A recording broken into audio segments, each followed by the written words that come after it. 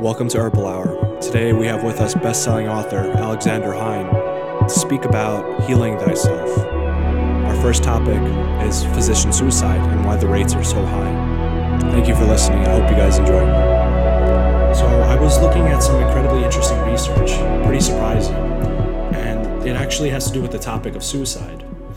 Apparently, on average, about 300 to 400 physicians commit suicide in the United States on a yearly basis. Wow. Just in the United States.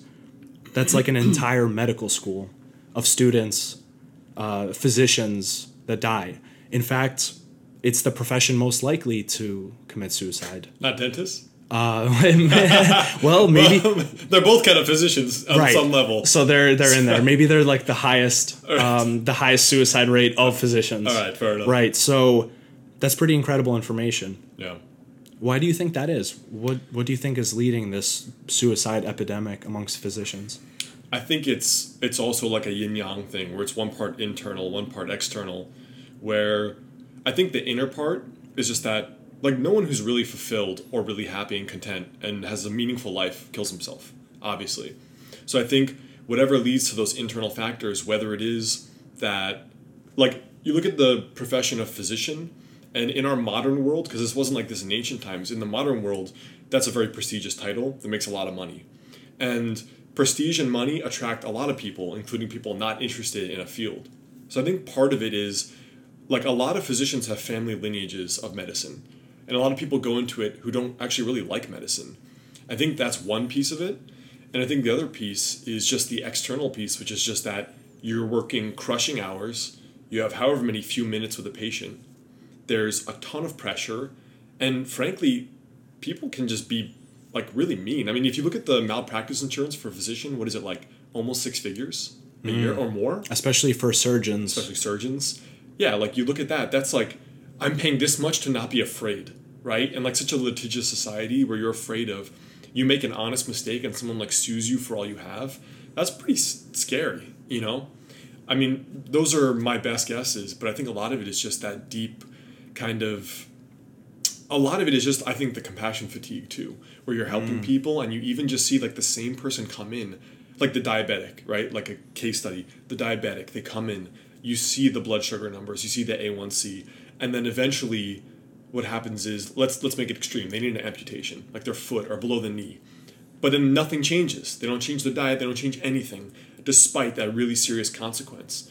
And it almost leads you to feel like why bother? Like a lot of these people are going to do the same thing no matter what I say. And so it's kind of like you're the Pez dispenser. You don't like what you're doing, or even maybe what you're giving. Maybe you know it doesn't even really work in the long term, but that's kind of all you have. And you are not even allowed to because of the AMA and the system set up for you in medicine. You can't even do anything different from that prescribed advice, or else that's malpractice. Right, and if you're practicing alongside regulations of insurance companies and what they'll reimburse, it forces a certain kind of practice, like the physician sees 10 patients an hour or something ridiculous that really no person can possibly handle, and in such a stressful position where what you decide has such a big impact on somebody's life. Right. And then on top of that, there's something you were alluding to, the lack of fulfillment in the profession. That some physicians might feel like they're facing this giant conventional medical system, insurance companies that they can't overcome. And they feel like their actions don't actually make that much of a difference in somebody's life. And I mean, how much of a difference can you make in somebody's life if you only see them for like 2 minutes? Yeah, and you don't even know their first name. Right. And I think all physicians, just like all humans, want meaning and purpose in their work and their life. And so it's almost like a system that they're forced to work in that makes them have this meaningless surface meeting with every patient where it's just like, all right, I'm a Pez dispenser, even though I don't really want that. And they don't have like an hour where they can just talk about life, see what's really going on. They can actually have the opportunity to do anything deeper. So I think they're almost barred from having meaning unless they view the act of like, let me just do this. And that's like, this is supposed to be like, this is just my role that I play. So I think a big piece is just that there's like the external system set up preventing them from doing what they want from any of them.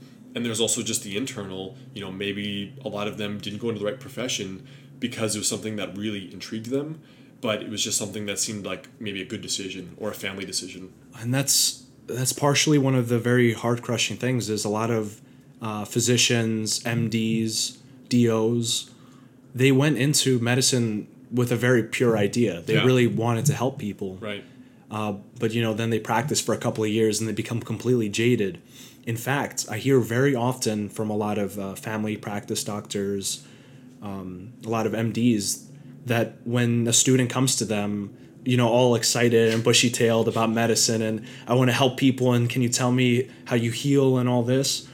And these doctors are saying, don't do it. Yeah. Don't go into this field. It's not what you think it right. is. More than 50%, the last survey I saw, more than 50% would not recommend like their own kid to go into medicine.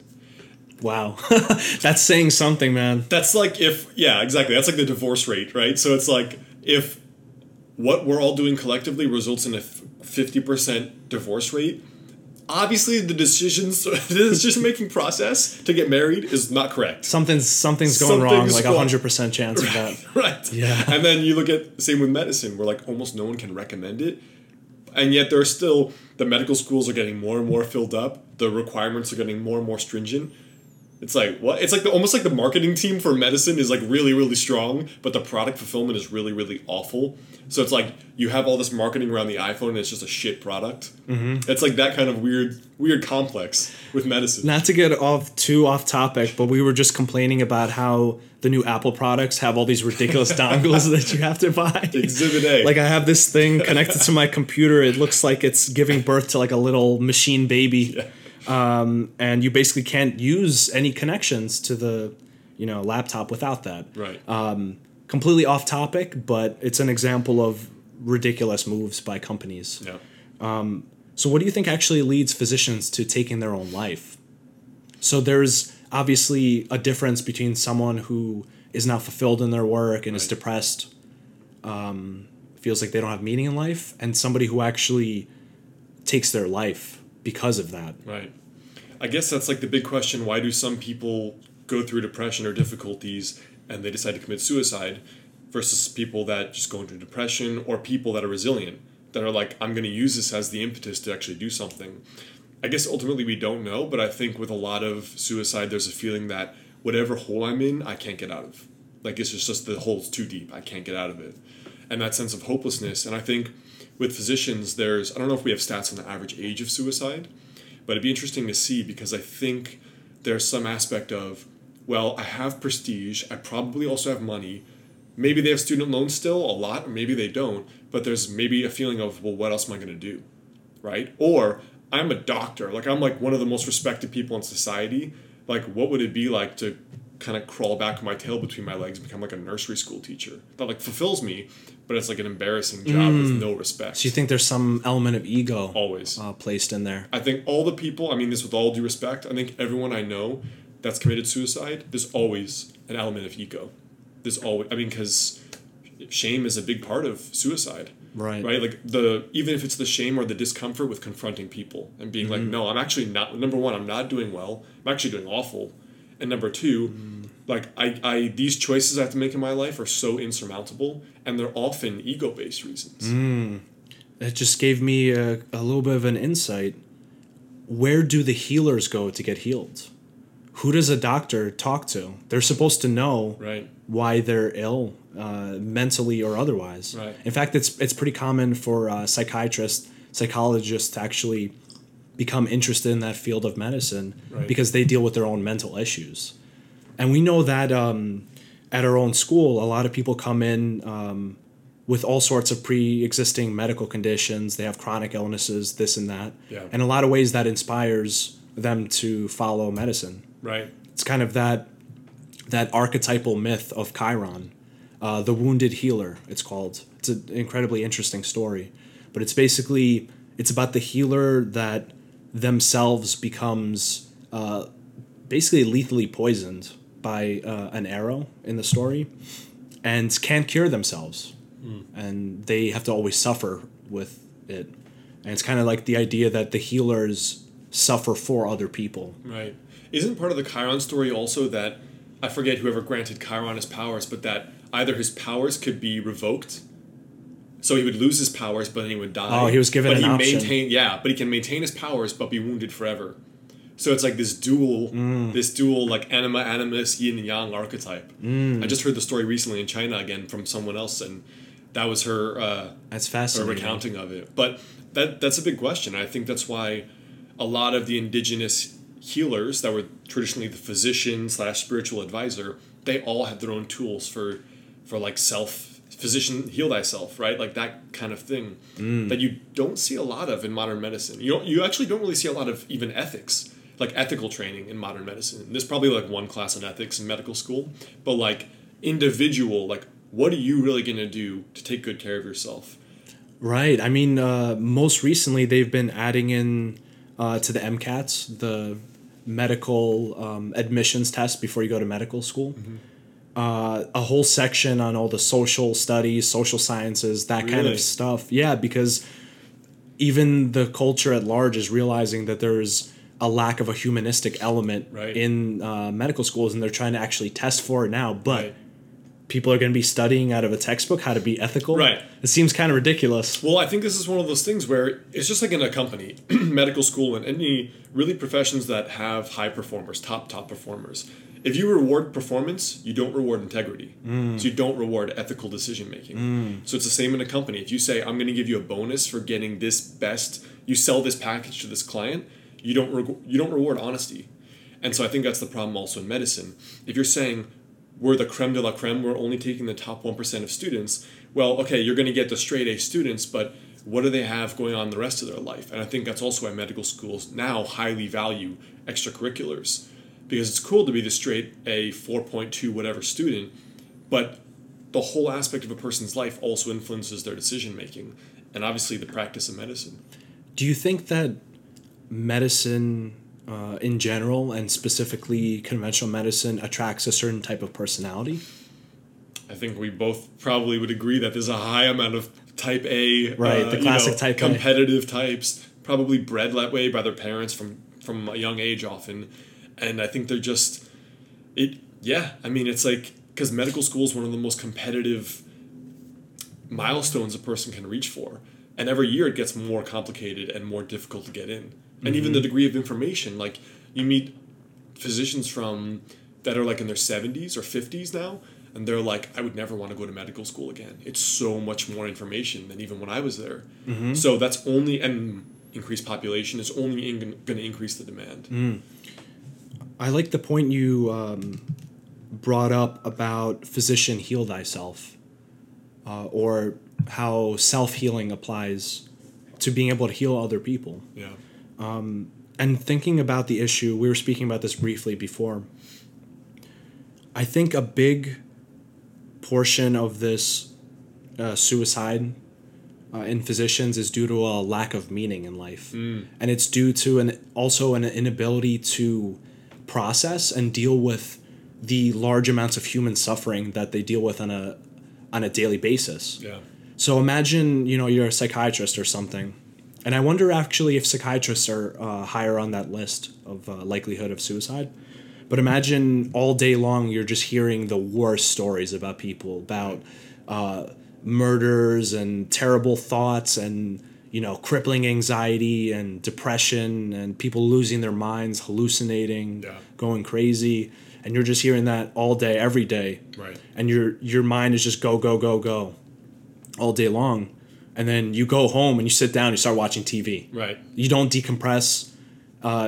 You don't necessarily have any kind of practice to help you kind of really process and integrate that all that baggage so that it doesn't, weigh you down. I think that's a big aspect of it. It's huge. And the lack of meaning in the profession, because many go in with these big, high ideals of healing people, and then they actually get into the clinic and, it's not what they thought it was at all. They're just, glorified Pez dispensers, as you said. Yeah, I think a big thing too is that because a lot of what we deal with in the medical profession is really, it's psycho-emotional stuff, the burden, right? We're not physically exercising all day. And I think the big thing is one of the greatest failures of medicine has been the psycho-emotional. And so I think you even look at psychiatry, it's like it's just like it's almost a joke, psychiatry.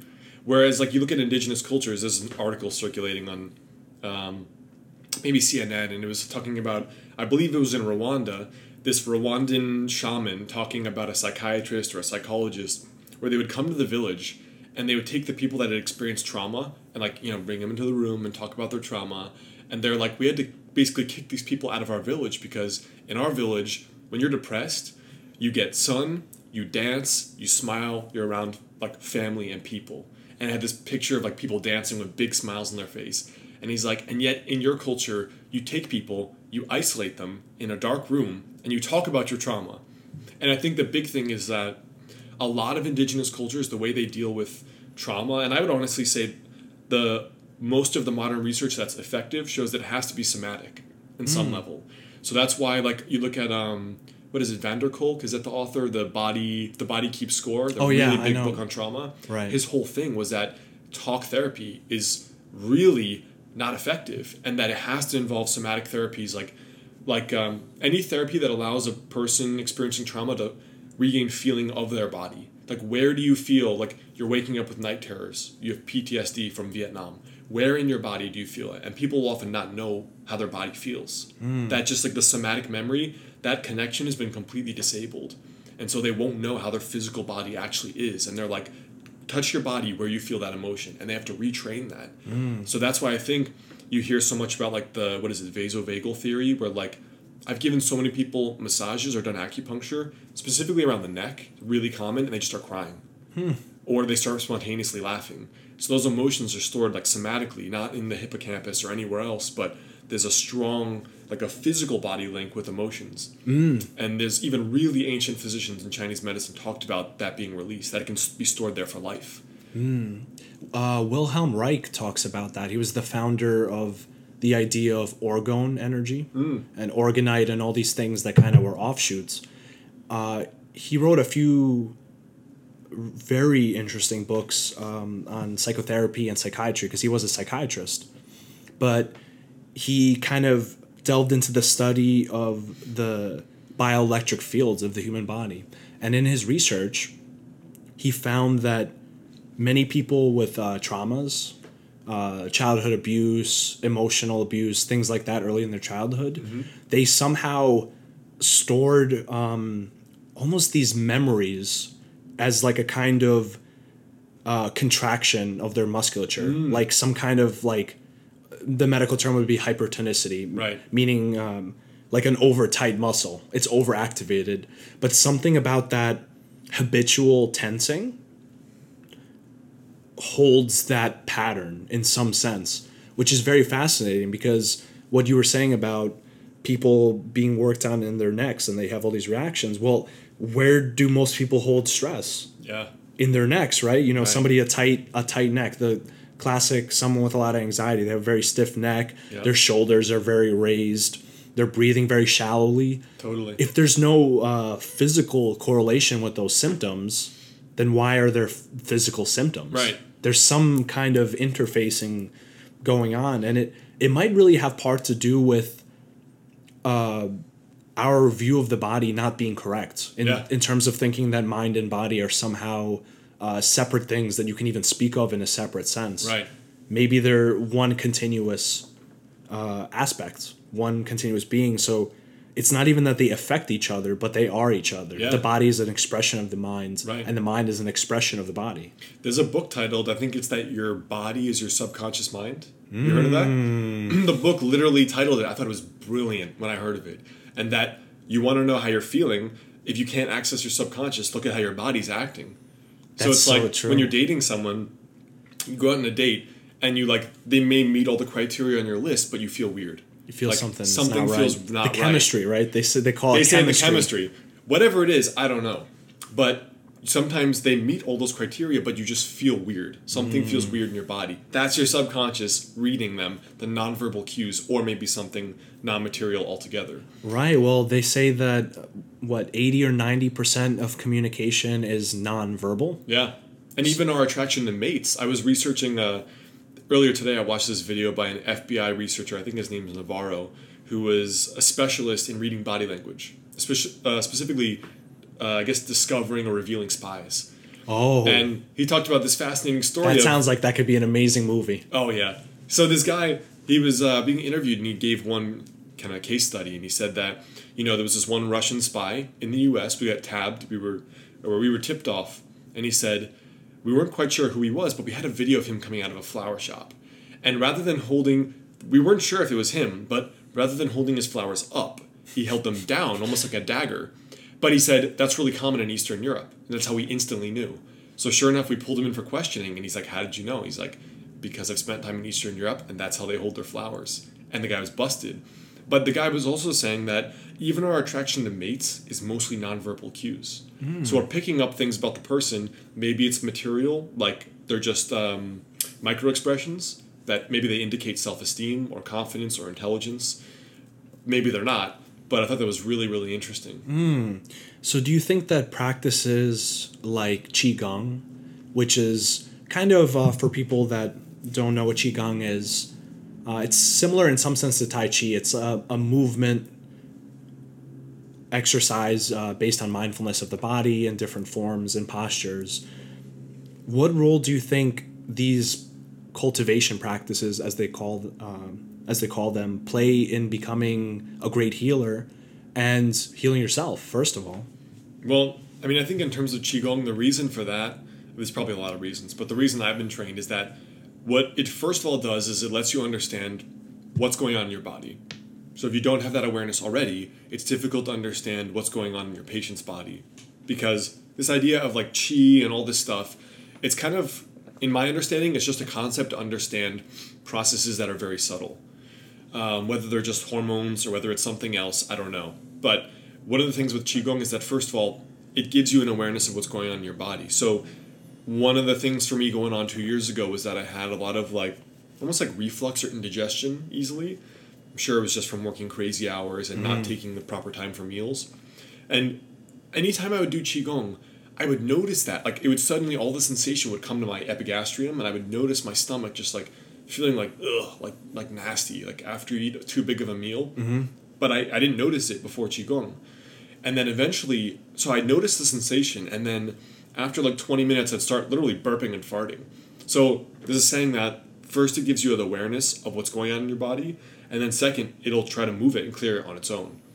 So I think on one level, it gives you that awareness of just what is in your body, and the more you become sensitive to that, the more you also become sensitive of feeling what's going on in other people. Because I think if we don't have the sensitivity to even know how we ourselves feel, we definitely are not sensitive enough to notice how other people feel. Right. So I think there's a reason why our profession in specific attracts sensitive people. I think that's not a coincidence. Almost all the men in our field are very the sensitive male. You rarely see a very insensitive alpha archetype. At least externally, right? So it's the people you meet are obviously more on the feeler side of the spectrum. And I think that's no chance. And that our field's 80% female and attracts 80% female patients. Right. That's all, I think, the indicator of that. So do you think it's something of bringing awareness can almost dissolve these holding patterns in the body that are leading to all these conditions? I think it's a piece. I think awareness is one piece, but I think the other thing with Qigong is the reason why breath work is involved, including sometimes really strenuous breath work that would even be contraindicated on your menses or in pregnancy, is because that vigorous breath work really does move circulation. So my prime recommendation when, for example, dealing with patients with anxiety or depression is to find some kind of physical movement, because movement also moves emotions, right? So it's almost anyone has had the feeling of being stressed and needing to run or work out or fight, but then after you feel good. So emotions are clearly not in your head, right? They're in your circulating body. in your body. That would be a great title for a book. Emotions are in your body. Yeah. Right? Someone's gonna take it. Someone will. You better copyright that. Yeah, it's copyrighted. But it's your body is your subconscious mind. Same thing, right? Emotions are actually in your body. So I don't know how you'd explain that, biochemically or biomedically, but in Chinese medicine, there's a clear explanation. Yeah, that's an interesting point, that it can't really necessarily, at least as far as we understand, be explained in a anatomical or physiological way why it happens. But I've had many experiences with mindfulness meditations, breath meditations. They call it vipassana, which is like insight meditation.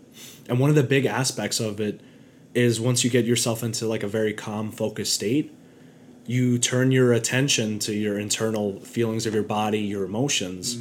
And instead of the usual pattern, which is, run away from it, suppress it, or the mind going off doing its monkey mind thing, right. You just rest your attention on that feeling with no commentary. Just purely rest. If it's like a feeling in your stomach, Yep. breathe in and out and feel that feeling without naming it, without even saying stomach pain, because that's also labeling. True. And I've had pretty remarkable experiences with it where I was having some kind of strong negative emotion. And I sat down to kind of meditate on it and feel it. And you actually start noticing that the emotion is actually somewhere in your body.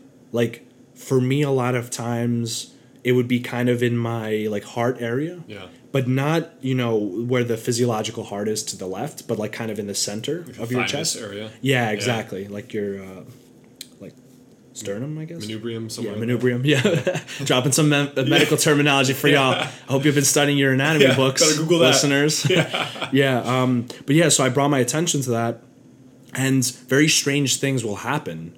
The emotion will morph. It'll feel different, and eventually. The most profound of all, this is completely unexplainable as far as I'm concerned in a scientific biochemical way. Right. But that emotion becomes released. You rest that awareness for long enough.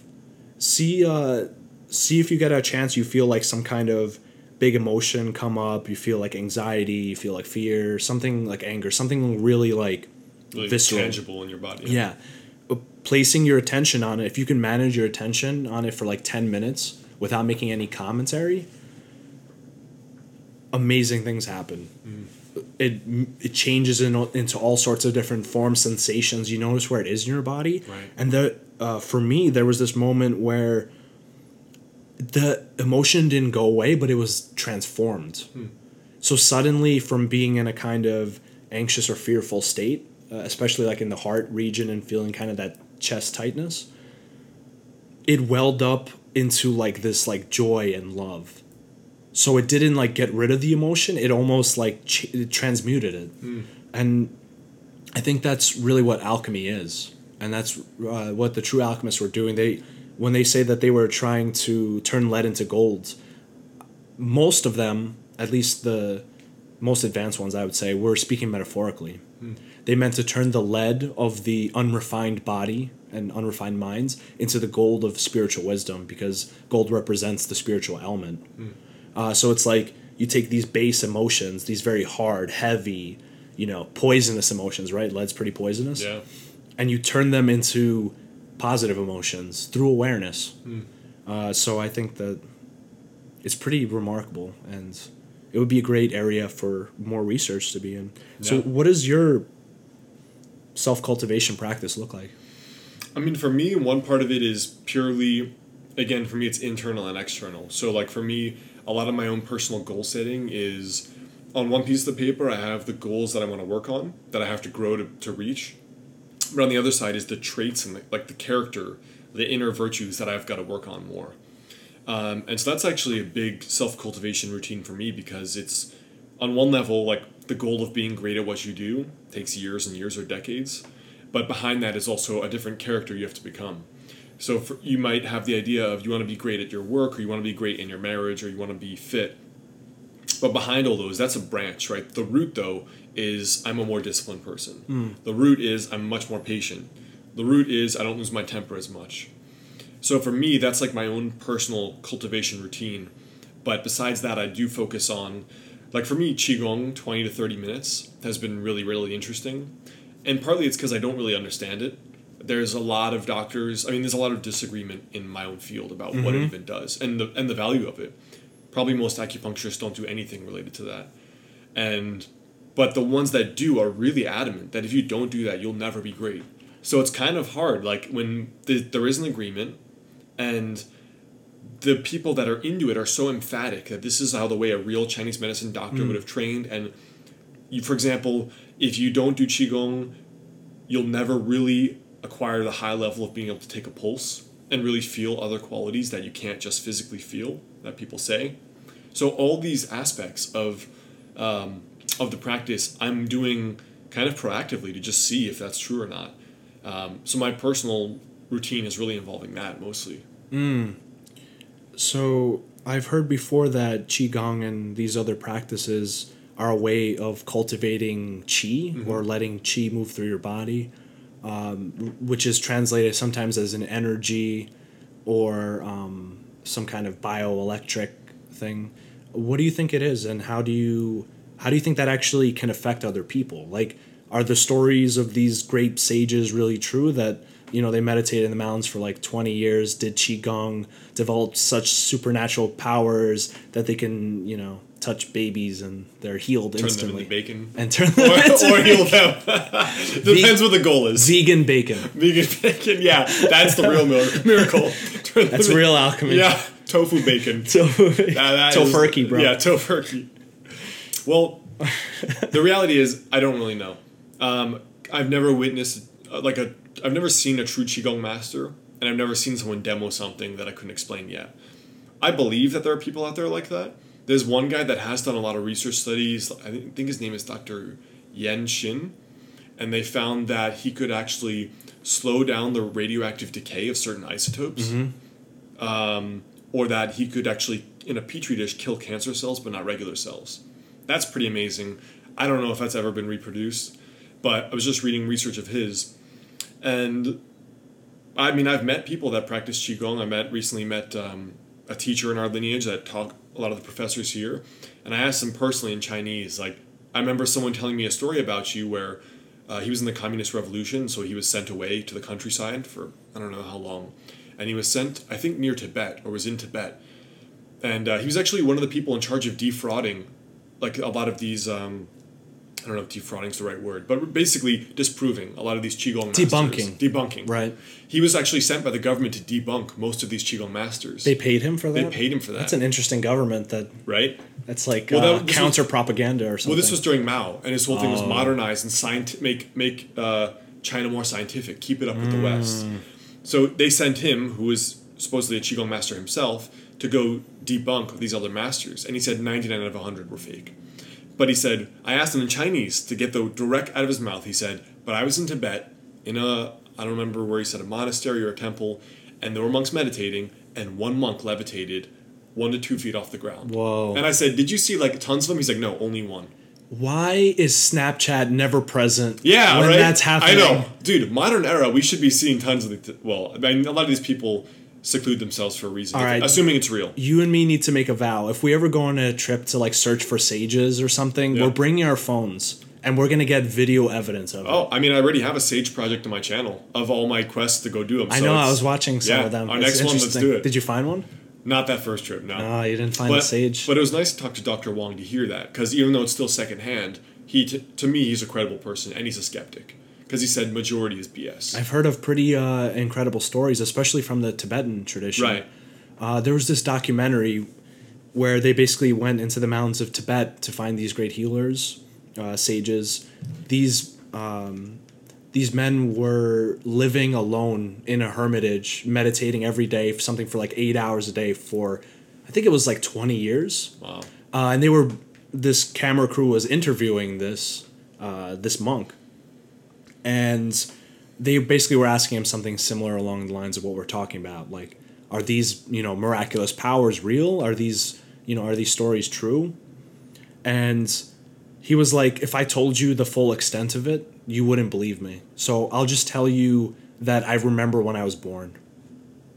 So That's cool. He claimed to have a recollection of when he was born in his early life. Wow. Not to mention implications about past lives, future lives, right. That kind of thing. Right. Yeah, I want to believe it's true, but at the end of the day, I'm still I would want the proof rather than just like, spouting some fairy tale that inspires people to just do something that may not have value. There's a great story out of the Buddhist tradition where there was this magical worker, this kind of magician, and he practiced for 10 years or something to learn the ability to be able to levitate across water. And then he was kind of, showboating, showing off to all the townspeople. Look, I can cross the water without touching it. I could levitate across the water. And the Buddha kind of walks up to him and asks him, it only costs 1 silver coin to cross by boat, right? What a useless skill. You spend 10 years of your life learning how to do something physical like that. And what's it really worth? Right. I feel like that's an important point. It would truly be amazing though in terms of opening our minds to what's possible, because if some monk actually did levitate and they couldn't explain it through any measurement, and you saw it There's and you a new recorded force it, that we don't understand. Something's going on that we really we're wrong about a lot of things and how we view the universe then, for sure. And it's the Bannister 4-minute mile, right? No one ran it before him. He suddenly broke the 4-minute mile, which physicians thought you would die if you ran that fast. You'd die of a heart attack, right? Wow. It was all the experts said it was impossible, which is the story as old as human history. Everyone thinks it's impossible until it's done, right? Every entrepreneur knows that to be true. And then after that, high school kids broke the 4-minute mile. Wow. And so it's I am going to do these quests every year until I find something like that, because to me, it's, for one, it motivates me. I can share another story. Mm-hmm. It motivates me to practice these things that you may not see fruit of right away. Because I'm already take good care of my health, and I already go to the gym 5 days a week and eat well. So Qigong to me is it takes discipline. I don't like to do it, actually. It feels good after, but I don't like to do it. I do it because my teachers just really are emphatic about it. But for me, it would really motivate me to realize there's a limit to my physical skill, and that there are other skills I should develop if I really want to become one of the best in history at my craft. That's not just studying the medical books and seeing patients. So if that gets you 90% of the way, but you have to do other practices for some kind of non-material awareness of how to treat a patient, then I want to know that for my patient. But there's a story, Dr. Wong, the same Dr. Wong that I met, he was a kid, and he was put into a Taoist temple, maybe Taoist or Buddhist, and there was a famous teacher called a Taoist named Li Jie, and Li Jie apparently he was prophetic, and he said that, these are hard times coming upon us, we may never see each other again. And he knew they would not see each other again. And so he basically gave him a sign so that he wouldn't quit his practice, his Qigong. And what he did was he did the whole smoothing the ball thing, like you see in Tai Chi, and did a sword fingers move, and sliced off a huge tree branch. Whoa. And Dr. Wong brought previous trip participants to that tree where the tree branch was cut. And they have a picture of it. His biographies in our school bookstore. Someone wrote their dissertation on his life. That's but he incredible. said he never saw that before or after. And his teacher did that, who was not showy, to say that this is what you're capable of. Don't quit your practice. I really wish I could see something like that. It Me would too. Probably change a lot of things in the way I view things. And imagine how the way you live, you could probably never be interested in money again after you see that. This whole dimension that is out there for us. If some great practitioner did something with their mind to make branches fall down. Right. First of all, the question would be, what else can you do? What else is possible? Yep. Because breaking down branches of a tree is not particularly useful. Right. You should have just made filet mignon with some fresh wine or something. Yeah, exactly. That would be a better skill. Or turning water into wine, Jesus did that. With that tofurkey baby. Yeah, with the tofurkey baby. Yeah. But yeah, it would open up a lot of possibilities. Right. And we were speaking on this previously in one of our philosophical chats, but how I feel like it would affect my life. Because the question is, what difference does it make if these things are possible? Well, I know for sure if I saw it for myself and experienced this kind of miraculous ability, I'd probably be meditating for 3 hours a day. Exactly. That would be priority one, and everything else could just chill. Right. I would easily be able to do that. Yeah, I don't know what I would. I might move out into a cabin in the woods and just figure out what is this? Right. Because that's fascinating, first of all, and it could be very useful for helping people too. Right. Right. Yeah, I mean, if people could just touch Jesus and be healed, then I wouldn't need acupuncture or herbs ever again. I wouldn't even need to speak. They would just come, and then I would just like, wash my feet in the basin, and then it'd be like, all right, kids, come on. It's like a carnival, right? It's like touch my feet, and then they move on. Have you ever seen those things where they have people will find like Jesus's face in like wooden planks and stuff? What? They sell them? Yeah, they're like miraculous things. They'll like, it'll be like kind of look like, it doesn't really look like Jesus, but it'll be in like, I don't know, some stain on the wall. Right. Oh, yeah, always. You know what I'm talking about? Like, this is the presence They're of like, Jesus. oh, the Holy Ghost was here. Yeah. The Holy Spirit was here. It's like, nah, your plumbing was probably messed up. Right. Like, it's more likely. Yeah. But not to discount the possibility of things like that, but usually they're BS stories. Right. Like Sasquatch. Yeah. The Bigfoot. Who's clearly an interdimensional being that hides only when he doesn't want to be seen. Actually, we're moving into 4D right now. So. Right. Exactly.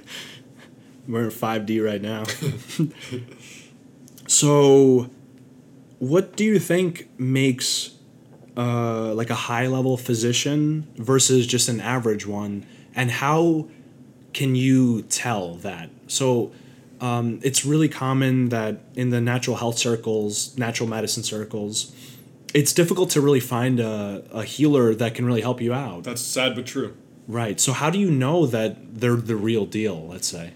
I mean, the low-level answer is clinical skill. Like, straight up. Like, if my family always saw one natural medicine doctor since I was a kid, but I actually never saw any results. Because especially, look, to be fair, it's difficult with a chronic illness. Like, as a kid, I had asthma. I still have it. And so it's hard to really assess a chronic intermittent illness, whether or not an intervention's working or not.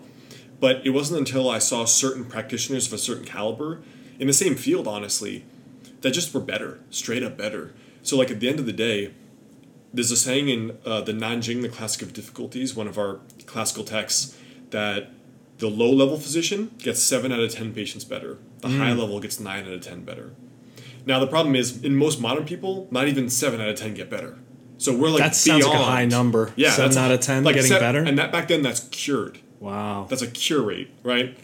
So now, that's probably far, far, far less. The bar is very low, right? The bar is so low. If you can it's disappointingly low in our field. Suppress the symptoms, that's an approach that many conventional doctors take that they're happy with. Right, yeah, because they don't know any better, yeah, probably. They don't see the patient for a year or two, and then I think on one level, the obvious level is clinical skill. I think the other one is, I read from this Japanese, Chinese medicine physician that to them, the highest level of physician is the one that counsels their patient on how to change their life.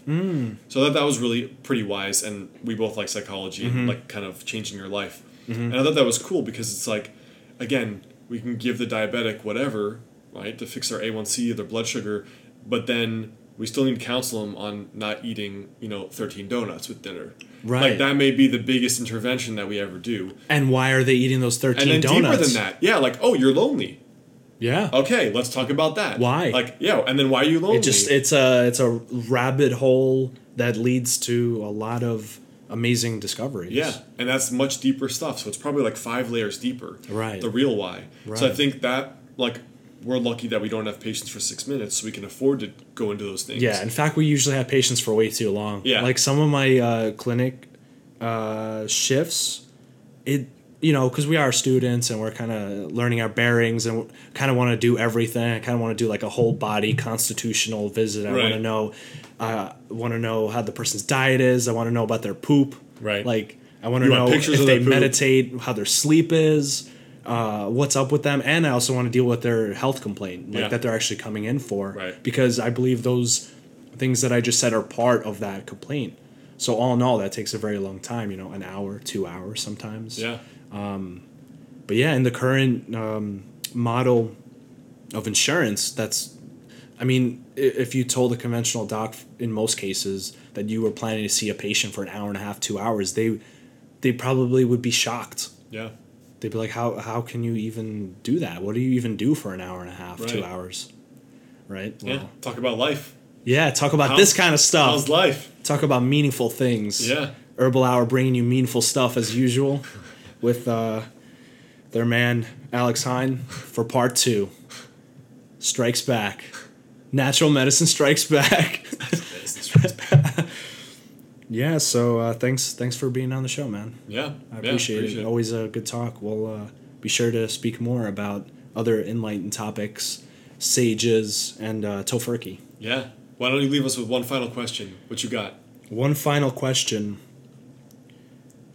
What is the purpose of your life? Damn. It's obviously making tofurkey out of babies. That's my ultimate sage skill.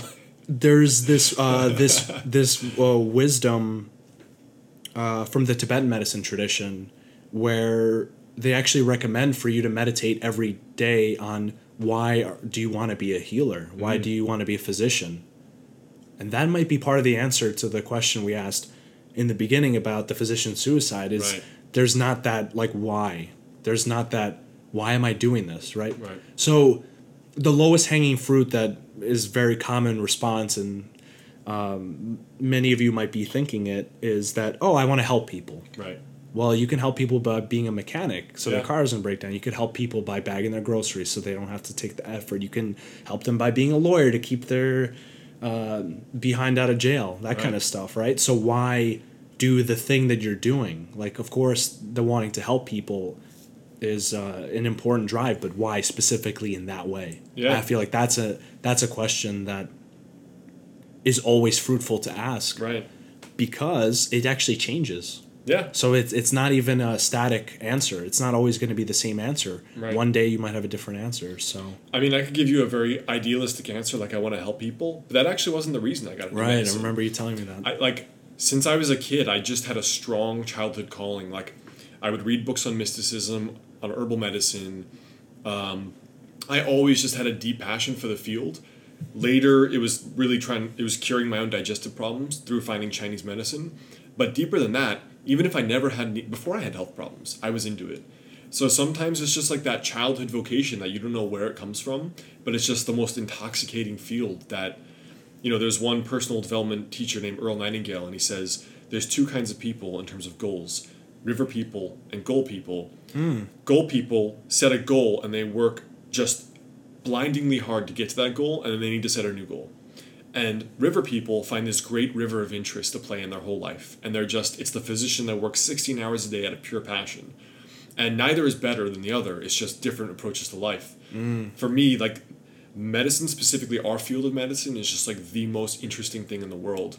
And I can't imagine anything better than like sitting down with someone and helping them figure out not only their life on all levels, but also that even a very granular complaint like constipation. Like, just getting from the most material base existence to the most, psychological or spiritual. That's just like the most fulfilling work in the world. It's just natural. It's so fascinating to sit down one-on-one with someone and hear their story, the depths of their heart and their mind that they might not even share with their spouse. Right. And seek help from you. And then even more amazing is that with study and meditation and contemplation, you can actually help them.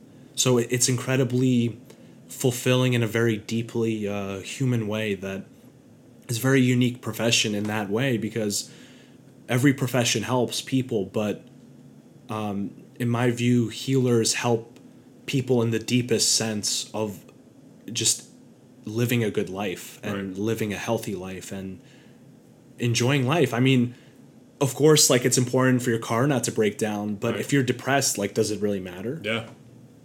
It doesn't matter so much. Like, but if your car's broken down and you're just really happy and you're a sage, I mean, you should probably go get it checked out so you don't kill somebody on the road. Yeah. But notwithstanding that, yes, you're probably going to be okay with it. Right. Yeah, So- I know a number of natural doctors that specialize in treating cancer, and one of the things they do with all their cancer patients is they try to have them find what they're most passionate about as quickly as possible and just do more of that every day. And one of my mentors, my first mentor, he said to me, I'm realizing after 20 years, the most important thing is I get my patients to do anything that brings them joy on a daily basis. Like, the accumulation of my 20 years. Like, if they can just do that, it changes the things state you of the love. spirit at such a high level that it's a cascade. Yeah, you do the things you love and you share them with other people. That's the ultimate work. And I think that the more we find that in our lives, the more fulfilled we'll be in any walk of life. Every person has a different calling, right? And Definitely. this happens to be ours. So there you have it. This is episode number 5, Heal Thyself. Thank you guys for listening. Love y'all. And as long as the Herbal Hour keeps sitting down guests, we're going to be speaking about authentic topics on holistic medicine. Personally, I felt that this was something very needed in the podcast sphere, and to open genuine conversation on topics that people really care about, that really matter in their lives and their health. This is a field of medicine, natural medicine, that is still in its infancy, I would say, especially in the United States, although it has a very long tradition and history. And my main goal with this podcast has always been to spread that knowledge and to inspire people. Obviously, I really enjoy speaking to these guests and learning as much as I can. I kind of love nerding out on that kind of stuff. But with all that said, I just wanted to thank you guys again for listening. And if you made it through this whole podcast, you're a trooper. I thought this episode was particularly interesting as well. I have a big announcement to make. Me and a business partner have started a supplement company. We will be making our own tinctures from scratch, wildcrafted, with the goal of one day actually growing these herbs and harvesting them ourselves to make these tinctures. For now, we're reselling some products that we really stand behind, some products from Wise Women Herbals, Integrative Therapeutics, and the main goal at this point is really to just find the best supplements, the highest quality things to share with the community, and to really take the guesswork out of buying supplements. So really, if it's something for the heart, to get something like hawthorn, a very well-known herb for that condition. Really to focus in on what are really the key herbs that are helpful, because there's so many supplements out there that have 1,000 ingredients in them, and they're all in low dosages, and they probably don't do anything, and that's why supplements get a bad rap. So the company is called Kentaros Therapeutics, and we have a website that's going to be up soon. You guys can check out. It's called ktherbs.com. That's spelled KT and then herbs.com. Love you guys so much. Please support by picking up a tincture you like. It'll be the same price as you can find in stores or online. However, one of the main goals of the company is actually to take 10% of all our profits and reapply them in the natural medicine sphere to promote this medicine so that more people can get this healing. So this is really a passion project, and I'm funding it completely with personal funds. But yeah, we got great stuff. We got some tinctures coming in the mail. We got some great compound supplements. Thank you guys so much. Much love. Bogdan out.